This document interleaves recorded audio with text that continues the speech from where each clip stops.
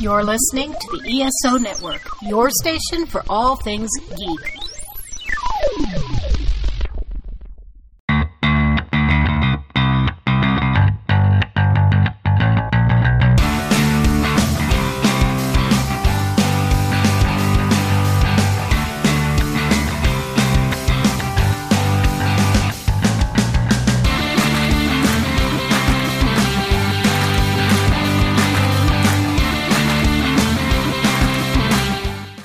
Hello and welcome to Modern Musicology. My name is Alan and I'm here with one of my co-hosts, Rob.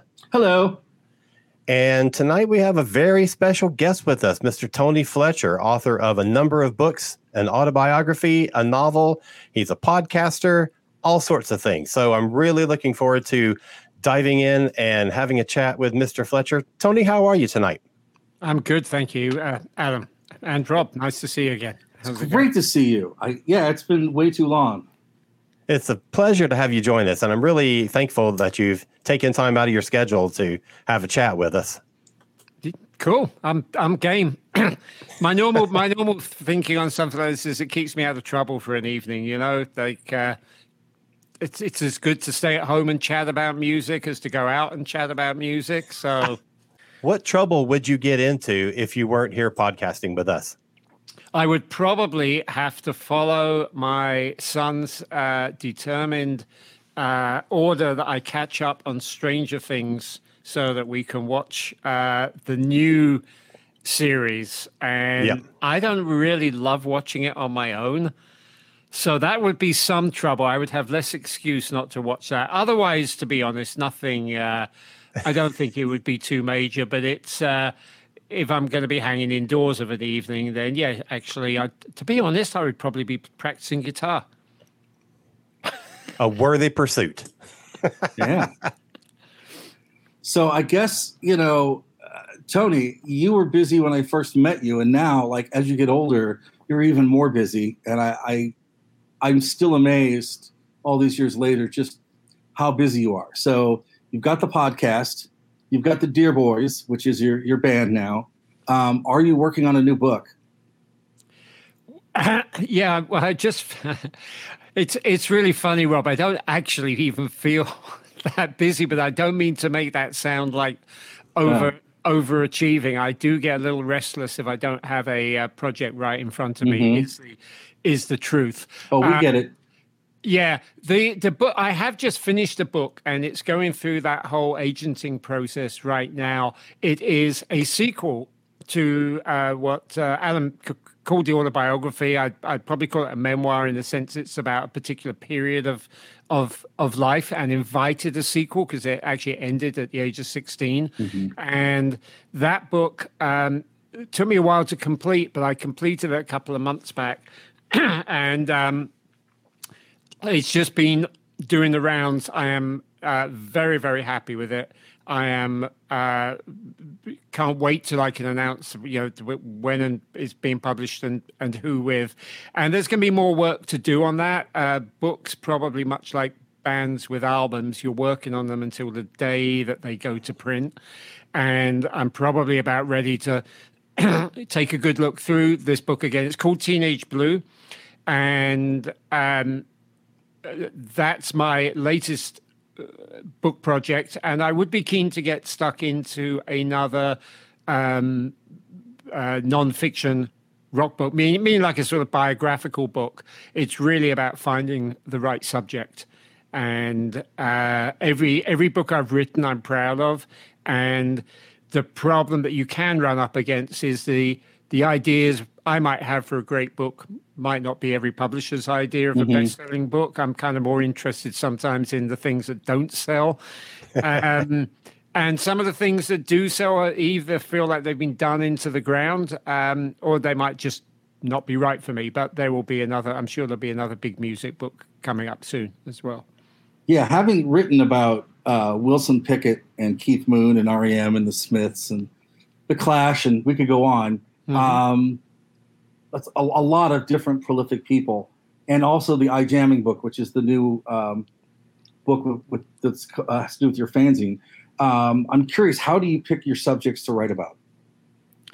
So It's really quite interesting because in a couple of cases they actually got suggested to me, and it was like, I mean, the best example there would be where after I'd done the Echo and the Bunnymen book, Omnibus.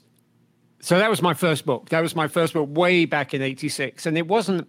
It was an official book done with the band. I did a lot of interviews. I actually reread much of it while writing Teenage Blue because the Bunnymen feature in it, and I was pretty happy with it. At the time, it felt like it was a little bit of a 40,000 words, I think, and maybe a bit of a photo heavy.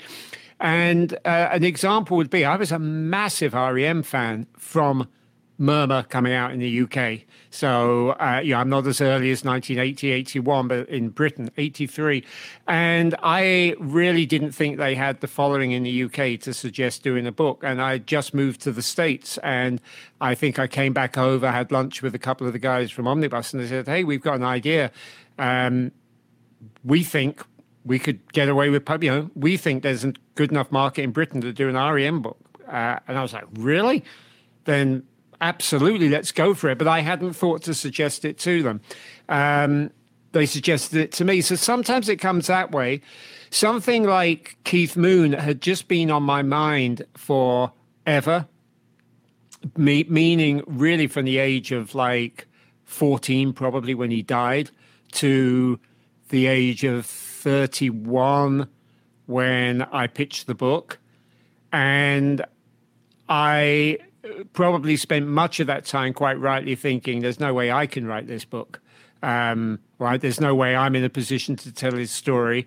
And I think having published 2 books by that point, the Bunnymen and REM books, I kind of just got to thinking, well, if I don't have the wherewithals and the background to tell his story, maybe nobody else does. And maybe I'm meant to be writing this book. So that's actually 2 books in a row to give you 2 very, very different scenarios. One was this idea that had been inside me for a long, long time, and one that I hadn't thought to suggest because I didn't think there'd be the market. And it turns out there was absolutely the market for it, and I was thrilled to do it. And your latest book is Eye Jamming, which is a collection of some of your stuff from your fanzines. Can you talk a little bit about Eye Jamming? Because you were an ambitious little teenager there with that scene. Yeah, so actually, I know why you're calling it Eye Jamming, because when I set up the website, it's jamming. It's jamming. Jamming was taken, so I just put an eye for internet, the iPad and the iPod and all the rest of it, the iPhone. It was called Jamming, and it was a fanzine I started at school, and I always say it was. I didn't start. People hone in on the fact I started it when I was 13, 14, and I did. But it was more that I started it because I went to school in London in 1977. I was at secondary school in London at the age of 13 in 1977, and that just put me in the right time at the right place. A couple of years older, I might have been going to the actual original punk gigs. I might have missed it completely by that point because I grew up in a bit of a classical family, and I had to, actually a very classical family, and I had to sort of rewire myself to accepting the punk basics. Fortunately, I was enough of a Who fan that I got it. I got most of what it was all about. I started the fanzine at school, and I just found that I liked doing it. When we had done a few issues at school, I wanted to take it to the next step. My original classmate partner dropped off at that point. I recruited another classmate partner who I also formed a band with, and kind of went for it with the fanzine, and the fanzine grew. And you don't really know at the time that you're doing something this special. When I look back at it now, I realize, yeah, I did work incredibly hard on this, and obviously, it deserved to do well, and it was a special fanzine at the time. I was just doing what seemed like enormous fun, what I wanted to do with my life. And years down the line, so the fanzine grew, and it probably had a really purple patch at the very start of the 80s, where it was like the top one of the very, very top fanzines, if not the top fanzine. Unfortunately, we didn't publish enough during that time because I ended up doing something else as well. But it went commercial and became a bi-monthly and then a monthly. Eventually outgrew itself, ran before it could walk far enough, outgrew its ability to stay on top of things, mostly outgrew its ability to make ends meet. And it bit the dust at the very, very start of 1986. And just all these years down the line, Omnibus, the same publishers that took a punt on me with my Echo and the Bunnymen book in 1986, were up for doing a compendium of the fanzine. So we brought that out at the end of last year, early this year. It's called The Best of Jamming, Selections and Stories from the Fanzine That Grew Up, 1977 to 86. And as much as there are reprints in there of the original fanzine layouts, what I really enjoyed about it, that would have been the easy way to do it. It's kind of all that was originally commissioned, but I got quite a lot of people who'd been part of the jamming journey, contributors, photographers, but also musicians who had been close to us to write their own little memories. So Mike Peters of The Alarm, Mike Scott wrote something, my friend Guy Pratt, who went through all kinds of bands and ended up in the world of Pink Floyd, Bedders from Madness, and then Billy Bragg was kind enough to write the foreword, which is wonderful. So to me, that's a lovely. I'd wanted to have the idea of doing that book for a long time, and it was really, really nice to do it. It felt like doing the fanzine again. I was dealing with a lot of the same people. The copy was still late.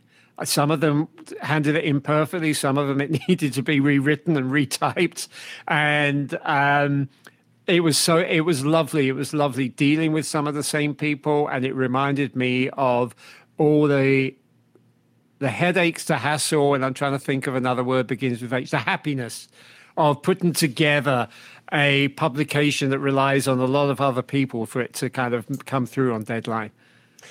So I'm really curious to know about Billy Bragg. What was his relationship to the fanzine at the time? Was he a reader?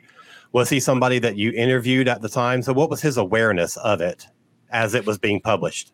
Sure. He was really an artist who was featured in jamming.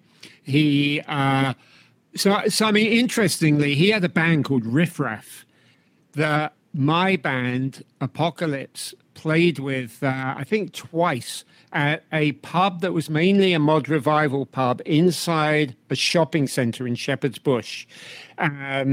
So we had this like one-off kind of connection that went way back. But after he came out of the army and became like Billy Bragg, he was really perfect for jamming. He was like, we were punky, he was punky. We were political, he was political. We wanted to have a sense of humor. He had a sense of humor.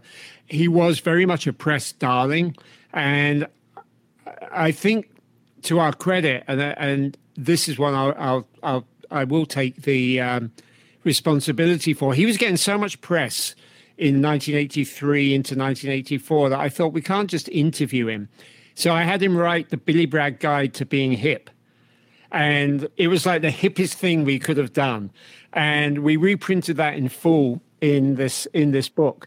And it's wonderful because it's sort of self-effacing. It's funny. He talks about the need to, I think he says something about the hip clothing in the winter of 83, 84 is going to be a coat. Everybody tells you it is better to, it's something like it's better to be warm than to have hypothermia, than to be hip. It's better not to have hypothermia than to be hip. I should probably have it in front of me to quote it. And we went back and put him on the cover actually later that year. And he was, I ended up like getting to know him quite well. And I think I just was willing to reach out to him. I've had one or two points of contact with him over the years. And I think I was willing to reach out to him and say, Billy, do you feel like you'd be willing to write this introduction? And I'm very, very grateful that he did. I'm really grateful that he did. It was very, very, very nice of him to do so. That's a really cool story. So can you talk about interviewing Paul McCartney? Yes, I can. Because A, you don't forget it.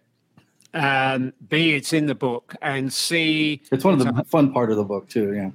Yeah, well, it's going to be another fun part of Teenage Blue, because Teenage Blue, this sequel, this memoir sequel, covers some of that jamming period. Actually, not all of it, and it covers a lot else that's going on as well. And it's a very, very, very different book. But funnily enough, I read my chapter today about the McCartney interview, about how it came about, how he was with me, some of the key questions and answers. Obviously at this point, McCartney has turned 80. Everybody is just in awe. He headlined Glastonbury like all of 10 days ago. It's all, I mean, I know it's not like Lennon didn't exist, but for a moment here, it's almost like, Paul McCartney is everything. And he was no less of a Beatle celebrity god when I met him in very early 1982.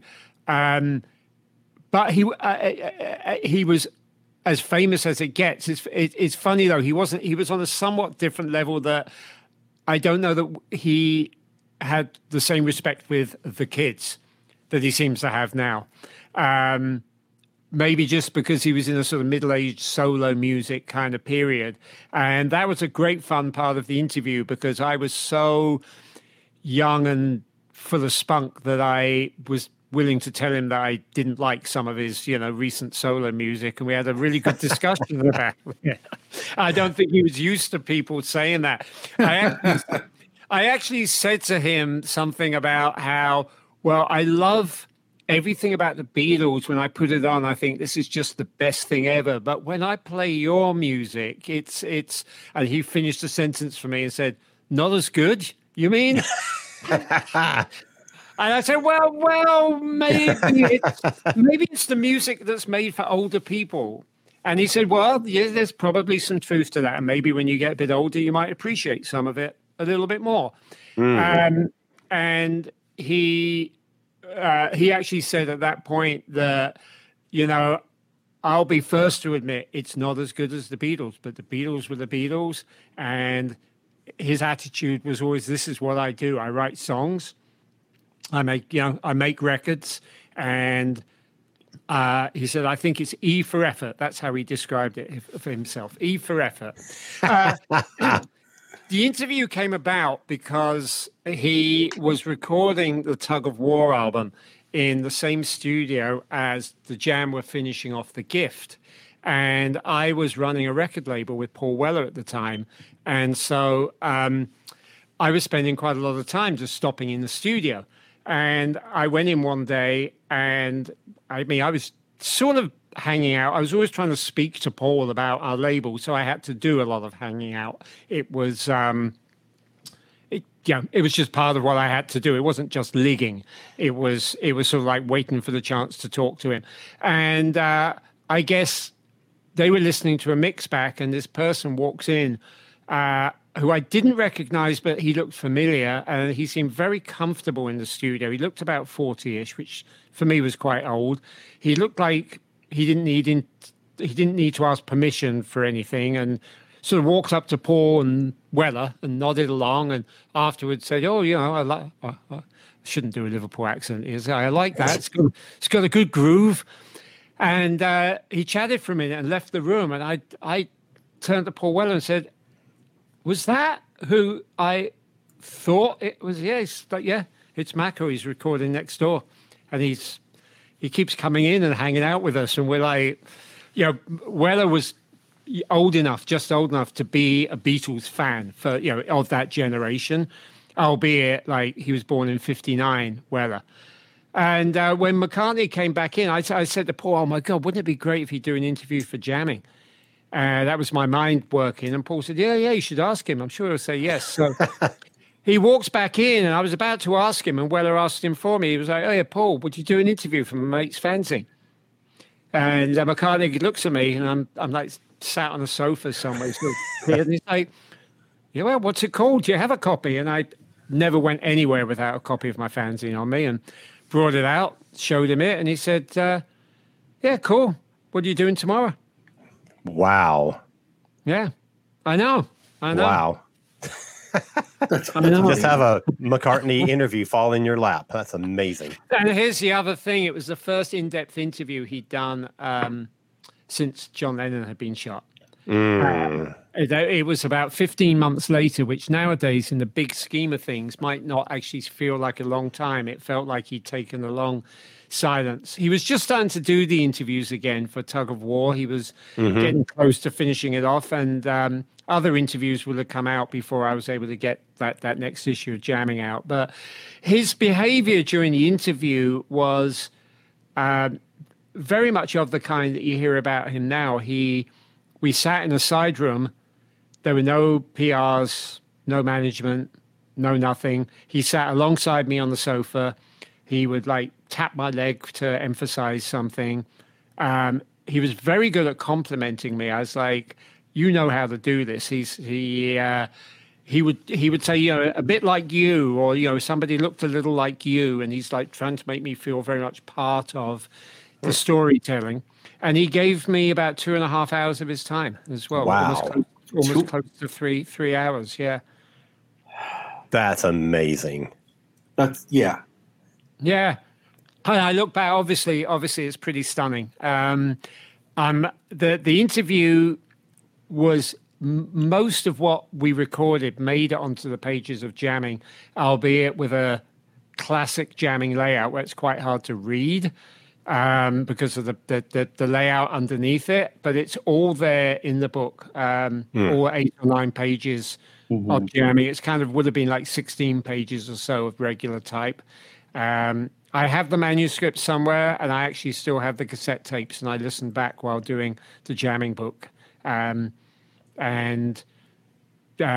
was lovely to listen back on. There's a bit of a nasty hiss or a whir going through much of it. So if it was ever to be released, it would need some cleaning up, but it exists. Wow. That's awesome. Amazing. All right, we're done. See you later. No.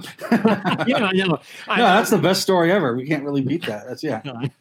I know there aren't. The beautiful thing about that was I hadn't anticipated or expected. There were people that I really wanted to interview in my life.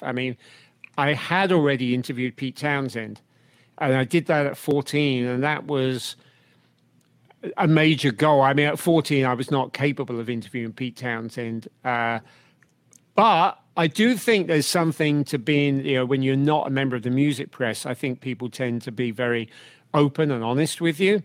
And I think that when musicians, hopefully it's true of other people, I doubt it of politicians, but hopefully other kinds of artists, when they're interviewed by kids, I think they can let their guard down a little. And instead of, I can imagine Pete Townsend might have said to an NME journalist, Jesus, that question again. But they don't say that. When you ask McCartney, something about some story about, it could be anything from meeting John Lennon to your real views on Alan Klein. He doesn't say, oh God, I've always been asked this. He's like, yeah, you're a kid, let me tell you. And you can get quite a lot out of people like that. But I'd not expected to interview McCartney. I didn't own that many Beatles records. And I was like, oh my God, do I have to brush up on my Beatles history in one night? So what did you do to prep for that interview? Other than just going back through the albums, what else did you do? Well, this was something I was reading about today that I might keep giving you this part from actually one of my podcasts that I did. I read out a version of this story. It's a little bit edited for length. I had the biography that had come out that Philip Norman had written called Shout, and it was a bestseller at the time. Unfortunately, I must have bought it. I think it somewhere in that whole post John Lennon getting shot. What's the word? It was a cash-in of a kind. Everybody was into the Beatles, and we'd all been listening.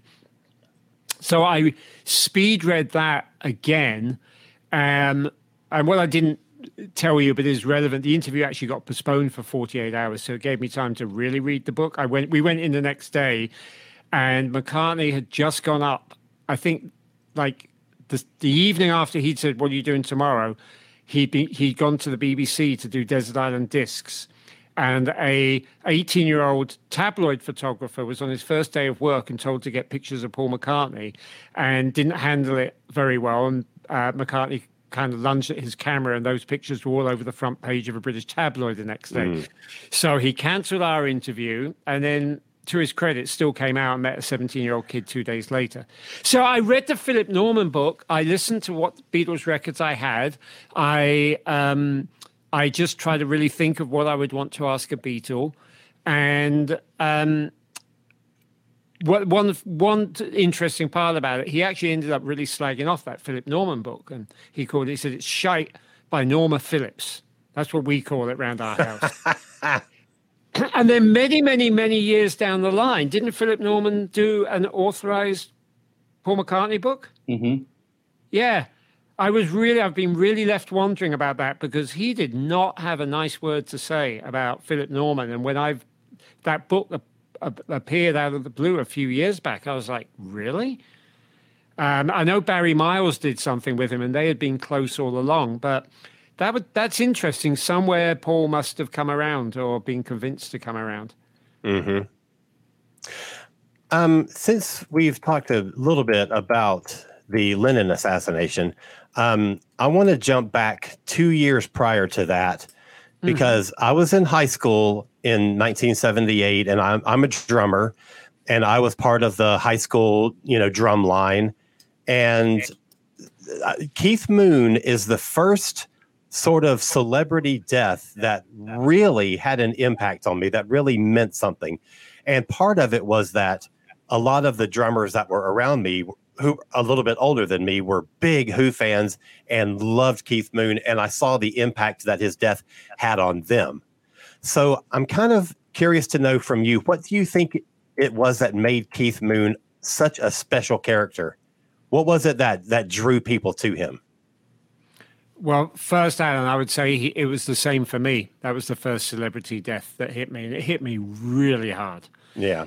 Really hard, not least because I'd met him, and he'd been lovely to me about 3 weeks before his death. Oh, wow. So it hit me hard, and it hit me personally. It's really, in a way, I guess, what's the best word, reassuring to know that it hit you and your generation of friends the same way. Keith was, what he meant to me and why it hit me so hard, even if I leave aside having met him, because I was already like a complete Who fanatic. That's why I met him. This was not meeting Paul McCartney by accident. This was sort of going to the opening of a Who exhibition in the hope, or going on opening day in the hope that members of the Who might be there and I might get to meet them. I think Keith, we always saw Keith as, in many ways, he was the heart and soul of the Who. All the best bands are these beautiful, just cosmic sums of their parts. They're bigger than the sum of their parts, and the bands complement each other and perhaps contradict each other as well. Without Keith Moon on the drums, what would you ultimately have had? You'd have had an incredible. The Who couldn't have developed, and I think the fact that the Who was sort of struggling to get out of being the high numbers, struggling to become, struggling to get to the next level, was partly they didn't have Keith Moon. So there were these two parallel sides to him that were equally important. He was the most revolutionary drummer in rock music. That goes without question. I spend my book arguing that he's the best drummer in rock music, and I don't like hearing people who say he couldn't drum, or that his drumming was all an accident and not, nothing was planned and he didn't know what he was doing. He had a jazz mind, like a genius kind of. His ability to interpret Pete Townshend's words with the drums, I don't think another drummer has come close. But his clownish and occasionally loutish behavior, the Moon the Loon. I don't know about for you guys in the States, but for me, growing up in the same city as the Who, of a younger generation, a couple of generations on, we were still in sort of straitjackets in Britain. You know, punk was this very somewhat violent and absolutely tactile protest at just the British culture that, you know, everything shut down at 10:30 at night. You know, everybody was expected to work a 9-to-5 job. Radio 1 was your only pop radio station and wouldn't play new wave music. Yeah. All these things that were just, you know, you had to wear school uniforms. The teachers didn't understand you. And you had these groups that had been an inspiration. But Keith Moon was just able to invert and subvert all of that. And he showed that you could be this working class boy with nothing going for you on paper. And if you stuck two fingers up to that, you know, to society, and you had enough to back it up, you could go on and conquer the world and rule the world.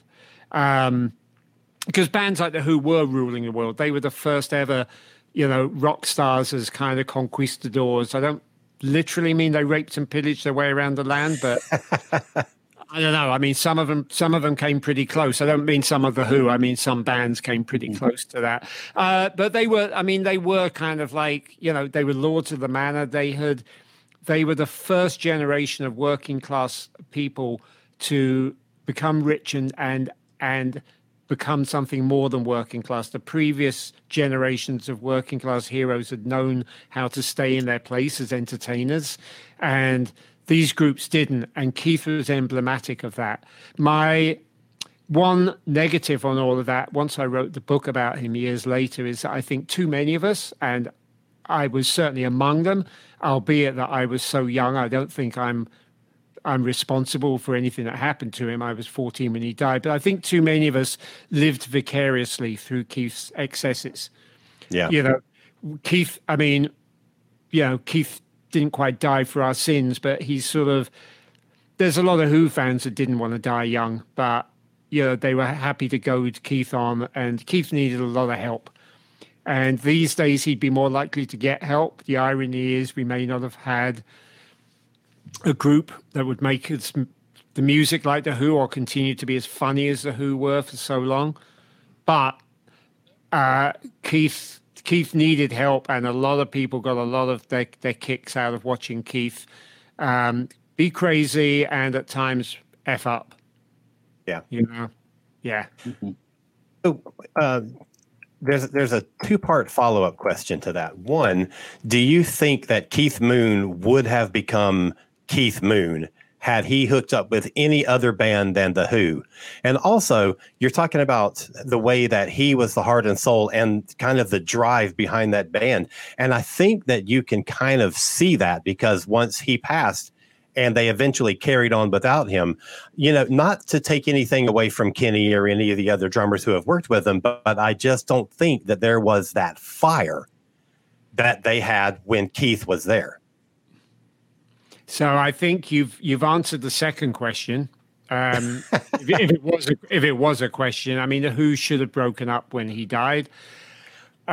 Pete Townsend is a contrarian to the end. Very strange decision to decide to take it more ambitiously when he died. I think Led Zeppelin did the right thing when John Bonham died. I think they probably looked at The Who and said, no face dances and it's hard for us. I mean, we're not going to go out with the wind. We'll leave it where it was. Thank you. To the first question, I think it's partly proven the band that he spent the most time in was a band called the Beachcombers. They loved him. They adored him. Every member of that band, I've kind of stayed in contact with them. They knew he was too special for them. They knew that, and they were just proud that he came through their band. I think it's hard to imagine other London groups with Keith at the back. I mean, the one group that he could have joined, ironically, is Kenny Jones's group, the Small Faces. He probably would have, I mean, in many ways, that was where he belonged, because, you know, if he was able to spin in his grave he would have known that the Small Faces keyboard player was with his ex-wife, because that was, they got together not long after she finally had the courage to leave Keith. He would probably be mortified to then know that the Small Faces drummer had taken his place in the Who. So, I mean, there's the band he probably had most in common with. He was actually the right height. He had the right humor. God knows how he would have gotten on with a bunch of real, like, similar crazies like him. That's the only other group I could imagine him being a member of. And I think there's a pretty good what if, but the Small Faces didn't lack for making great music, and the Who definitely needed Keith. However much he may have been a pain in the ass down the line, they knew how much they needed him. I mean, you cannot imagine. Can you imagine Tommy with any? I'll throw that question back out as a different question. But can you imagine Tommy with any other drummer? Right. Yeah, Nobody right. Could have met the challenge of that music the way that Keith did at the age of 22.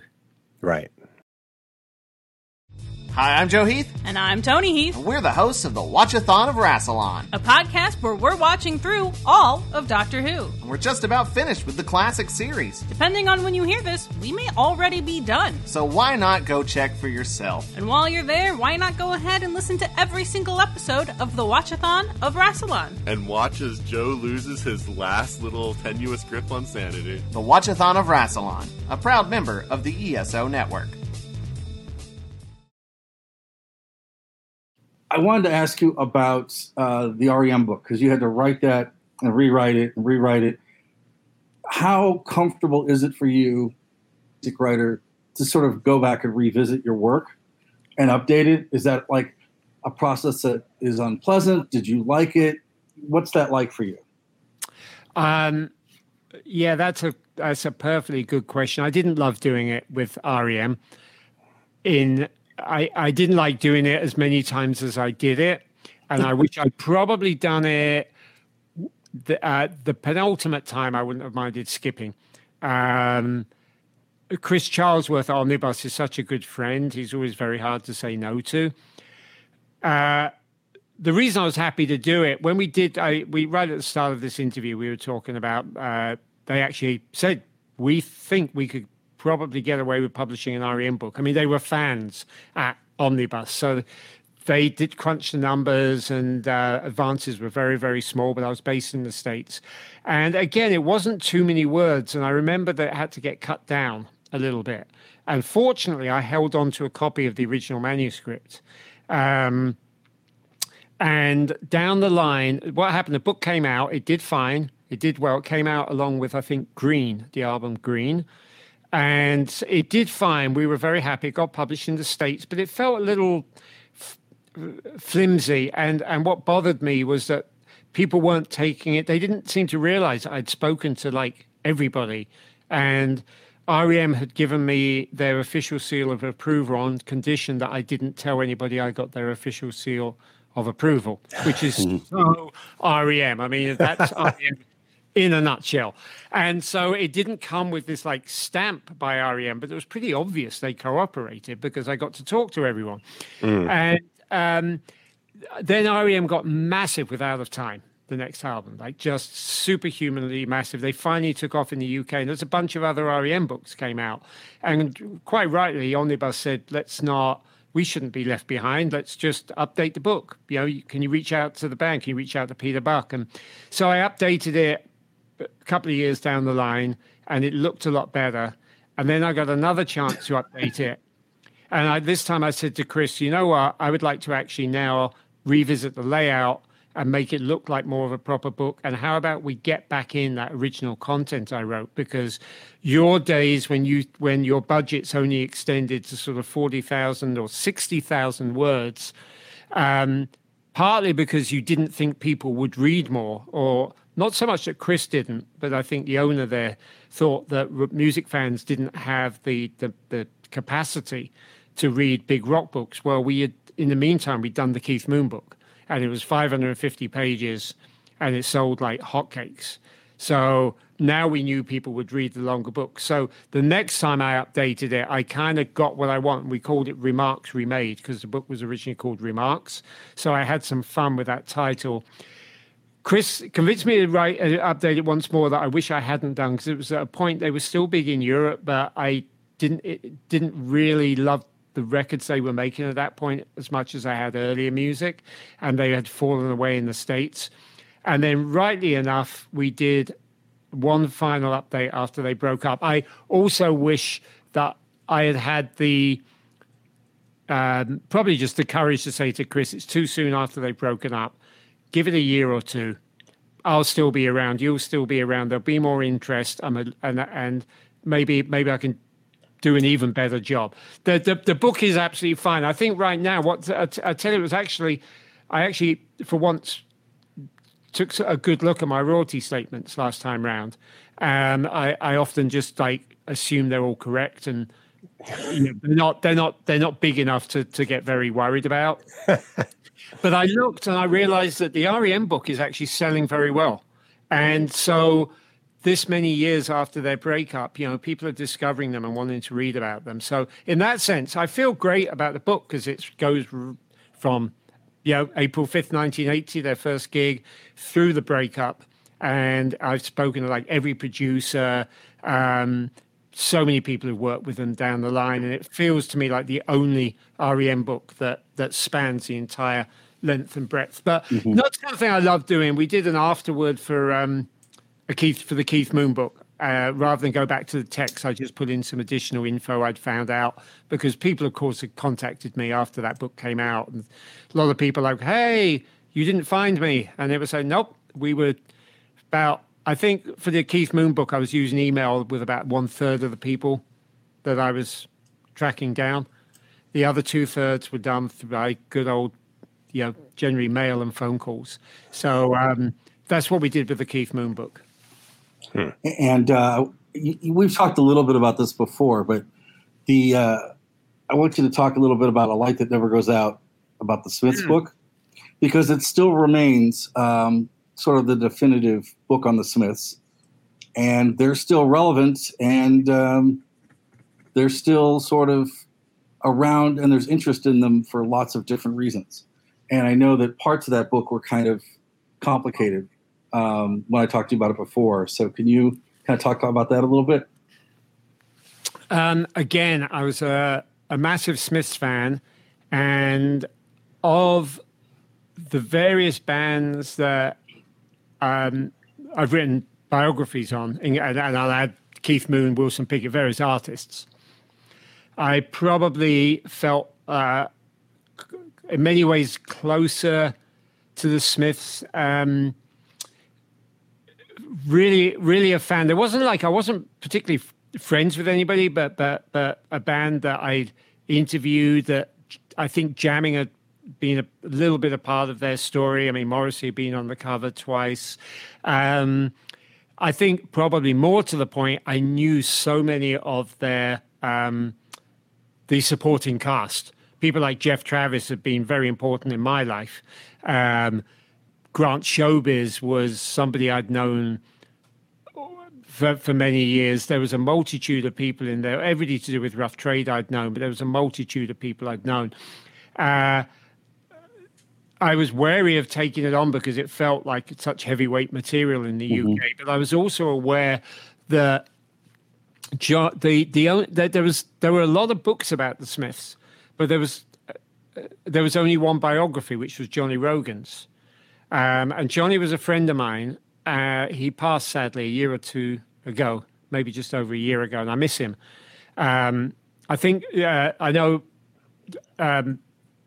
Johnny Marr speaks very poorly of Johnny Rogan. I understand why. I think that Johnny's book was called Morrissey and Marr. It didn't even put the Smiths actually in the title, but I think Johnny Rogan came down very much on Morrissey's side, and I think that's where the prevailing point of view was when the Smiths broke up, was it was all Johnny Marr's fault. It was the kind of blame Yoko kind of thing. It was like Johnny Marr broke up this great band. And as time went on and we saw what Johnny got up to creatively versus Morrissey digging himself an ever bigger hole of weird of weirdness. I mean, I want to love Morrissey and I can't. You know, it's tough. It's very, very tough. Yeah, It's very tough. I knew I was taking on a heavyweight subject, and I realized instantly that I had to tread very, very carefully. I mean, people like Jeff Travis were like, "Tony, I love you, but let me think about this." You know, I'm not an automatic in to talk. There were a couple of people. There was somebody reached out to me about only a year ago, and the book's 10, 11 years old. He was their first ever tour manager. He's written about in the book. Had a torrid time with them on tour, and he wouldn't talk to me for the book. And eventually, about a year ago, wrote to me and said, "By the way, I love the book. It was it was too painful. I couldn't go digging up those memories."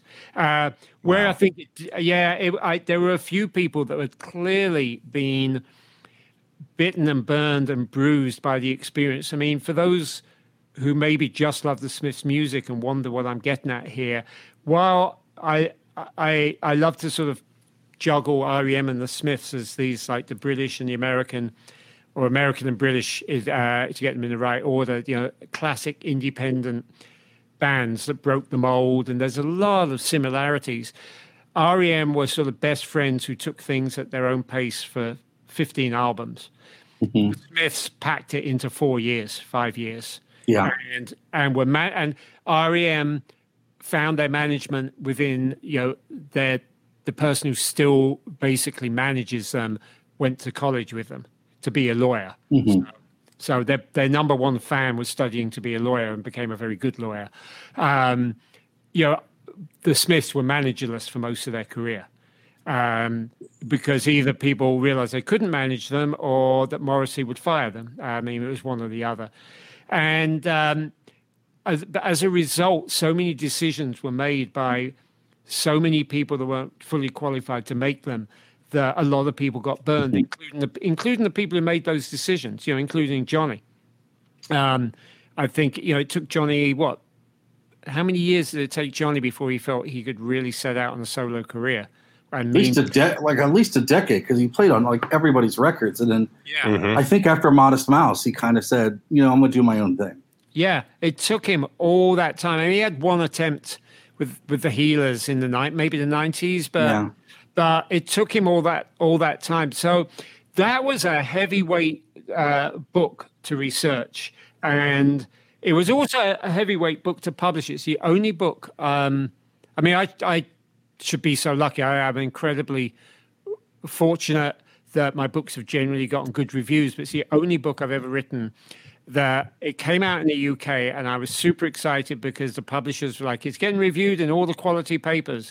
And I realized that the reviewers were all these music journalists who equally had a say in the Smiths and all thought that they knew the story of the Smiths. And I possibly read between the lines that they're kind of like, I could have written this book. And my answer would be, you know, why didn't you? Mm-hmm. And you know, because writing a book like that, it's not easy. It's not easy to get people on board, and I didn't get everybody on board, but it's not easy to get the people on board that you do get on board. It's not easy to get them to open up. It's not always easy to write, and if you want to write it well, you're going to put in enough detail and information that some people might want to challenge you on some of it. Mm-hmm. And invariably, if you write a 500, 600-page book, I guarantee, I don't care who you are, you will get one or two things slightly wrong. And I also guarantee you they will be brought to public attention on the day your book comes out, because that's just how the world works, especially now we have social media. Right. So I had to kind of go through that. And then actually, of course, as time has gone on, Rob, I would like to, modesty aside, I would probably want to agree with you. I think there's only, you know, a couple of actual histories of the Smiths, and mine is considerably more recent than Johnny Rogan's, and did get, I think, the additional perspective of the years that his didn't. And I would say, yeah, it's the book to go get. And I think Smiths fans would say the same thing. So, but that one was a bit of a bumpy ride. It was hard. It was hard work. I'm pleased with it, but it was hard work. Yeah, it's still great. I just reread it about 2 months ago, and it's still fantastic. Great. Yeah. Thanks. Can you talk a little bit about the Dear Boys? Because you're making, on top of everything else, you're making records now. Yeah. So, again, way back, I think I mentioned that one of the guys who helped me out on jamming for a long time was my friend Jeff Carrigan. We went to school together, and I honestly, truly, always thought I was going to be the musician. I thought I was the person they would be writing books about, and that was all I ever wanted to do. And I lucked. I mean, I started doing a fanzine because I loved music, and I was still only 13 and trying to put a band together. But I put that band together at school the same time I started jamming with two other classmates, and we called ourselves Apocalypse for better or worse, and I maintain it was for worse. And I honestly wish we had changed our name multiple times down the line, but we stuck with it because we'd always thought we'd gone too far to turn back, which is ludicrous. But called ourselves Apocalypse, and we really worked at it. And I wrote songs. My friend Jeff wrote songs. We grew into very different people, which is not uncommon. Take the school uniforms off when you're about 16, 17, and you start realizing, some of your differences. We really worked flat out. We went from being a trio to being a five-piece. My five-piece, trumpet player joined us, and I recruited somebody to sing my songs because I just didn't have a singing voice. I could write them. I could play guitar, could play keyboards, could play bass. Couldn't really sing. And he could sing my songs, play rhythm guitar. He could back up Jeff on Jeff's songs. So we were now a five-piece. Paul Weller produced our debut single, at least the A-side, Teddy. We were the last band ever to tour with the Jam, so we were their final ever support band at Brighton. We did the single when we were 18, those of us who'd been at school.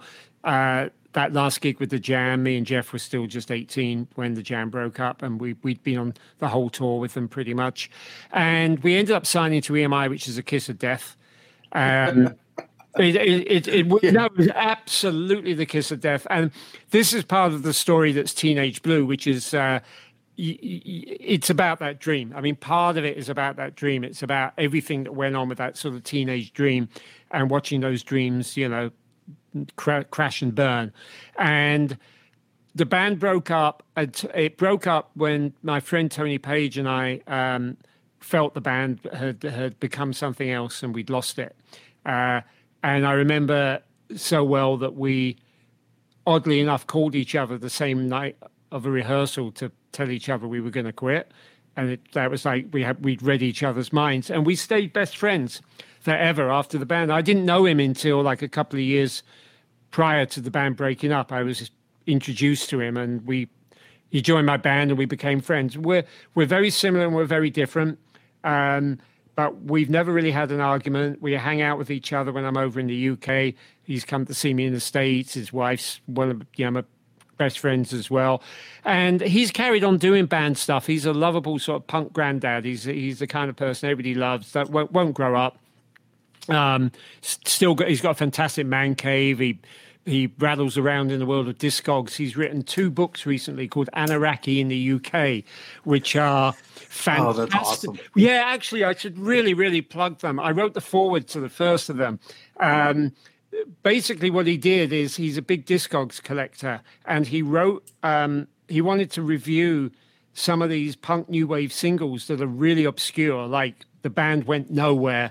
They released one single. They then all went back to their jobs being bricklayers or models, and it turns out that bands could have both. And the single is worth $150, because there were only 500 copies ever made. And so he reviewed all of these records and sort of talks about their Discogs price. And it's such a fanzine book that he's done a second version, apparently edition. And I think he's going to do a third, which is oh my God, I've forgotten the title, but it's going to be a football songs book, because a lot of that's awesome. Yeah, we know what we mean by football, right? Yes. Oh yeah. So he's doing one of those next. So we've always stayed friends, and it's funny. We actually did our first video interview together last week for his local radio station. And the nice thing is we each gave the other person credit for getting back in the studio together. So I guess what happened is after all these years, I've been doing different things musically. He's carried on having his little bands and his local band. He's got a band called the Spiffing Good Eggs. Yeah, I mean, he's in that territory of just really good-natured old blokes playing really fun music and covering some great songs and writing some good fun songs. But we knew we had a bit of unfinished business, and somehow it just came out. It was like, we should do this. We should actually go back in the studio. And he had the right, perfect location where he lives on the south coast of England. It's a high-end garden shed studio. And that is actually not an oxymoron. It is really high-end, and it's in 2 adjoining garden sheds around the back of a petrol station in a crappy suburban outpost of Bexhill-on-Sea. I mean, it's just perfect to do this. So I had a song that he'd heard and he wanted to do called Yes Men. And when I got over and we decided we'd rehearse with the rhythm section 10 days before the recording, so they had time to hopefully go off and think about what they were going to play. And that afternoon, Tony was like, so what are we going to do with this one song? And I said, I don't really know, but I guess if we had 2, maybe we could release it. And I was like, what do you have? Because he'd never really written for Apocalypse. I think he was sort of in the shadow of me and Jeff writing the songs. And he pretty much went into a plastic bag and pulled out a lyric and said, well, I've got this song called Action. And he kind of picked up guitar and played it rudimentary. And I said, well, this would be great if we just sort of like do this and this and this with the song. And just like, change a couple of the chords and the way they sound. And then we went off and rehearsed it that day and added it 10 days later. And what I loved about that process was the fact that we really worked on one song. I demoed it. I'd send him the demos. I'd send him the lyrics. He played it to his bandmates. And then the other song, we just went, hey, we got another song. Let's record it. So that second song is going to come out. I think it's scheduled to drop a week tomorrow, and I could certainly send you it already, Rob, so that you can have a heads up on it. Oh yeah, let me know.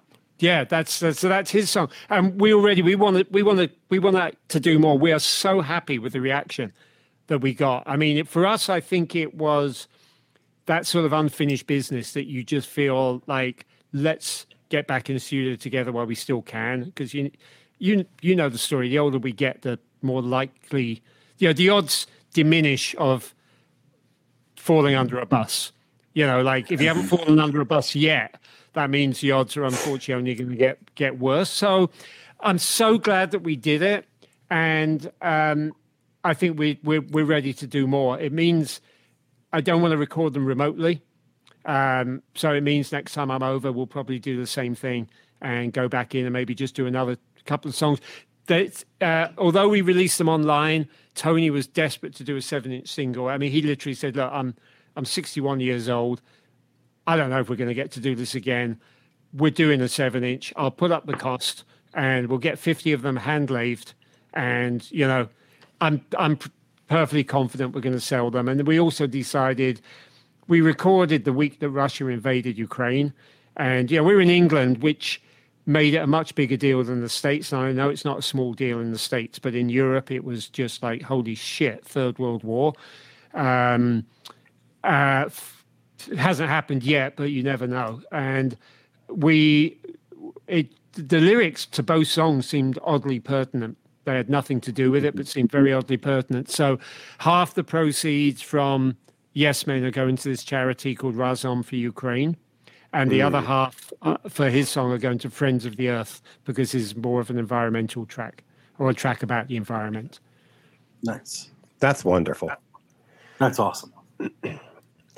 So we're going to let you go in just a minute. And I've got so many questions that I've written down that I could ask you, but I want to sort of like wrap this up I'm very curious to know, if anytime that you're doing one of these kind of nonfiction deep dives into an artist, it's a big time commitment.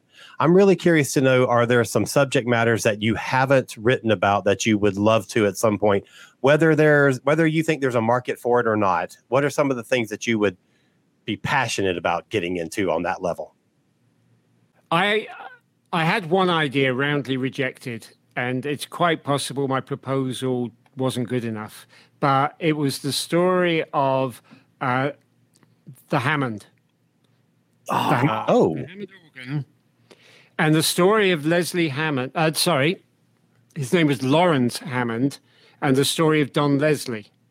Because it's like an Apple and Microsoft of its time. And it's a fascinating story. And Lawrence Hammond, by the way, invented 3D cinema, 3D glasses, the automatic transmission. He invented the electric clock, and he only invented the Hammond organ because he lost his patent on the electric clock. And he had a factory, and the Great Depression was on, and he wanted to keep his workers going. He didn't want to give up his business. And he literally went, what else could I use an electric clock for? Like this synchronous timing device. And he was tone deaf. But fortunately, he had musicians in his factory, and he invented the Hammond organ from a purely mathematical point of view. And then Don Leslie came along offering to make it sound better, and he went, no, you can't mess with my thing. He hated the fact that black musicians played with it and played jazz on it because it was meant to be a church organ for for waspy types.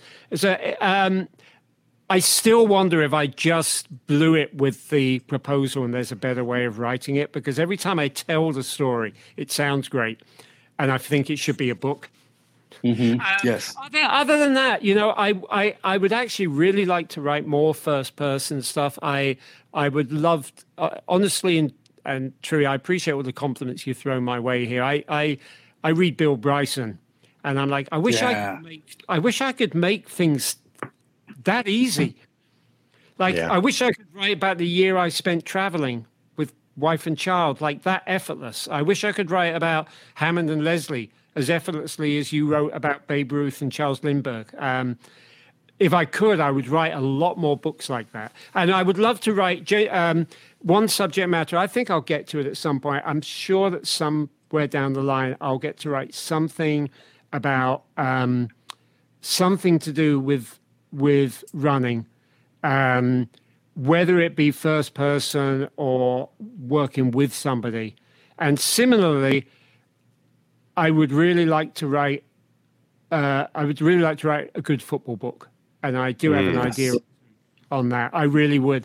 I might have to base myself back in the UK to do that properly, to do it justice. So maybe not for the next couple of years at least, but I would really like to do that. Musically, I can't really give away ideas I've got, of course, necessarily in mind. I'll just give you an example of something we were talking about earlier. I see that Stuart Cosgrove, who wrote the book Detroit, which was the order? Detroit 67, Memphis 68, 69. He's just written a book about black music and politics. And it's got on the cover is a picture of James Brown meeting Nixon, right? Yeah, Nixon. Ooh, nice. And I immediately think two things. Number one, I wish I'd written that. And number two, man, that's going to be a hard sell. It'll sell to a certain number of white critical rock critic kind of interested people, probably in their hundreds. And then it's really, really hard to sell. And I've got to give Stuart full credit because I think he published his trilogy. I think it was self-published and it's won prizes and he's done well. But those books I found, it's hard to sell those books. And I would love to write about more black music. I would love to. It's not got a guaranteed audience. That's the difficult part of it. Well, Tony, thank you so much for hanging out with us tonight and for taking time to talk about all this great stuff. There's so much more that we haven't even touched, like your novel that came out in 2009. So maybe we'll have to have you on again. Yes, please. Yeah. I'm sorry, I kind of give long answers, but that's okay. No. That makes for a good interview. No, you're great. You got me in a good, energized mood. I was just coming back from a family scenario that just I had to rush out and get my son from something. So you got me in this I've got to eat, get online, talk to these guys. So yeah, I talked away there, but I'm glad. No, again, thank you, Tony. I thanks for doing this. I know I've been driving you nuts. It's scheduled, so thank you. You're welcome. You're welcome, and I'm glad you enjoyed it. Thank you very much. Appreciate it. So, Tony, where can folks find more information about you? Where are they to look for you? Yeah, easiest place, tonyfletcher.net. And from there, you can find everything else. One-stop shopping. Yep. It's a great website. I've been digging through it for the past couple of days. Hey, so actually, the Dear Boys aren't on there, so now you have to have just about enough energy to type the Dear Boys into Spotify or iTunes or whatever. Or Bandcamp, which is, we're on Bandcamp. Yeah. Awesome. Yeah. Rob, where can people find more about you? You can find me at KDHX Wednesday nights, 7 to 9 p.m. Central. All the shows are streaming online for 2 weeks on our archive stream. So if you're busy on a Wednesday night, you can listen to it then at kdhx.org. And I've got another podcast called Earth Station Trek. It's a Star Trek podcast and a very small publishing company called Cosmic Press. You can find that at Cosmic Press, KOZMICpress.com. All right, so we will be back again very soon with another episode. Tony, once again, thank you so much for joining us tonight. I hope you have a great night. Thanks, guys. And for all the folks listening, have a great week. We will talk to you very soon. Take care. Hang in there. This has been a broadcast of the ESO Network. Be part of the crew and help support our shows by donating to our ESO Patreon or by shopping at the TeePublic store, which can all be found at www.esonetwork.com. The ESO Network, your station for all things geek.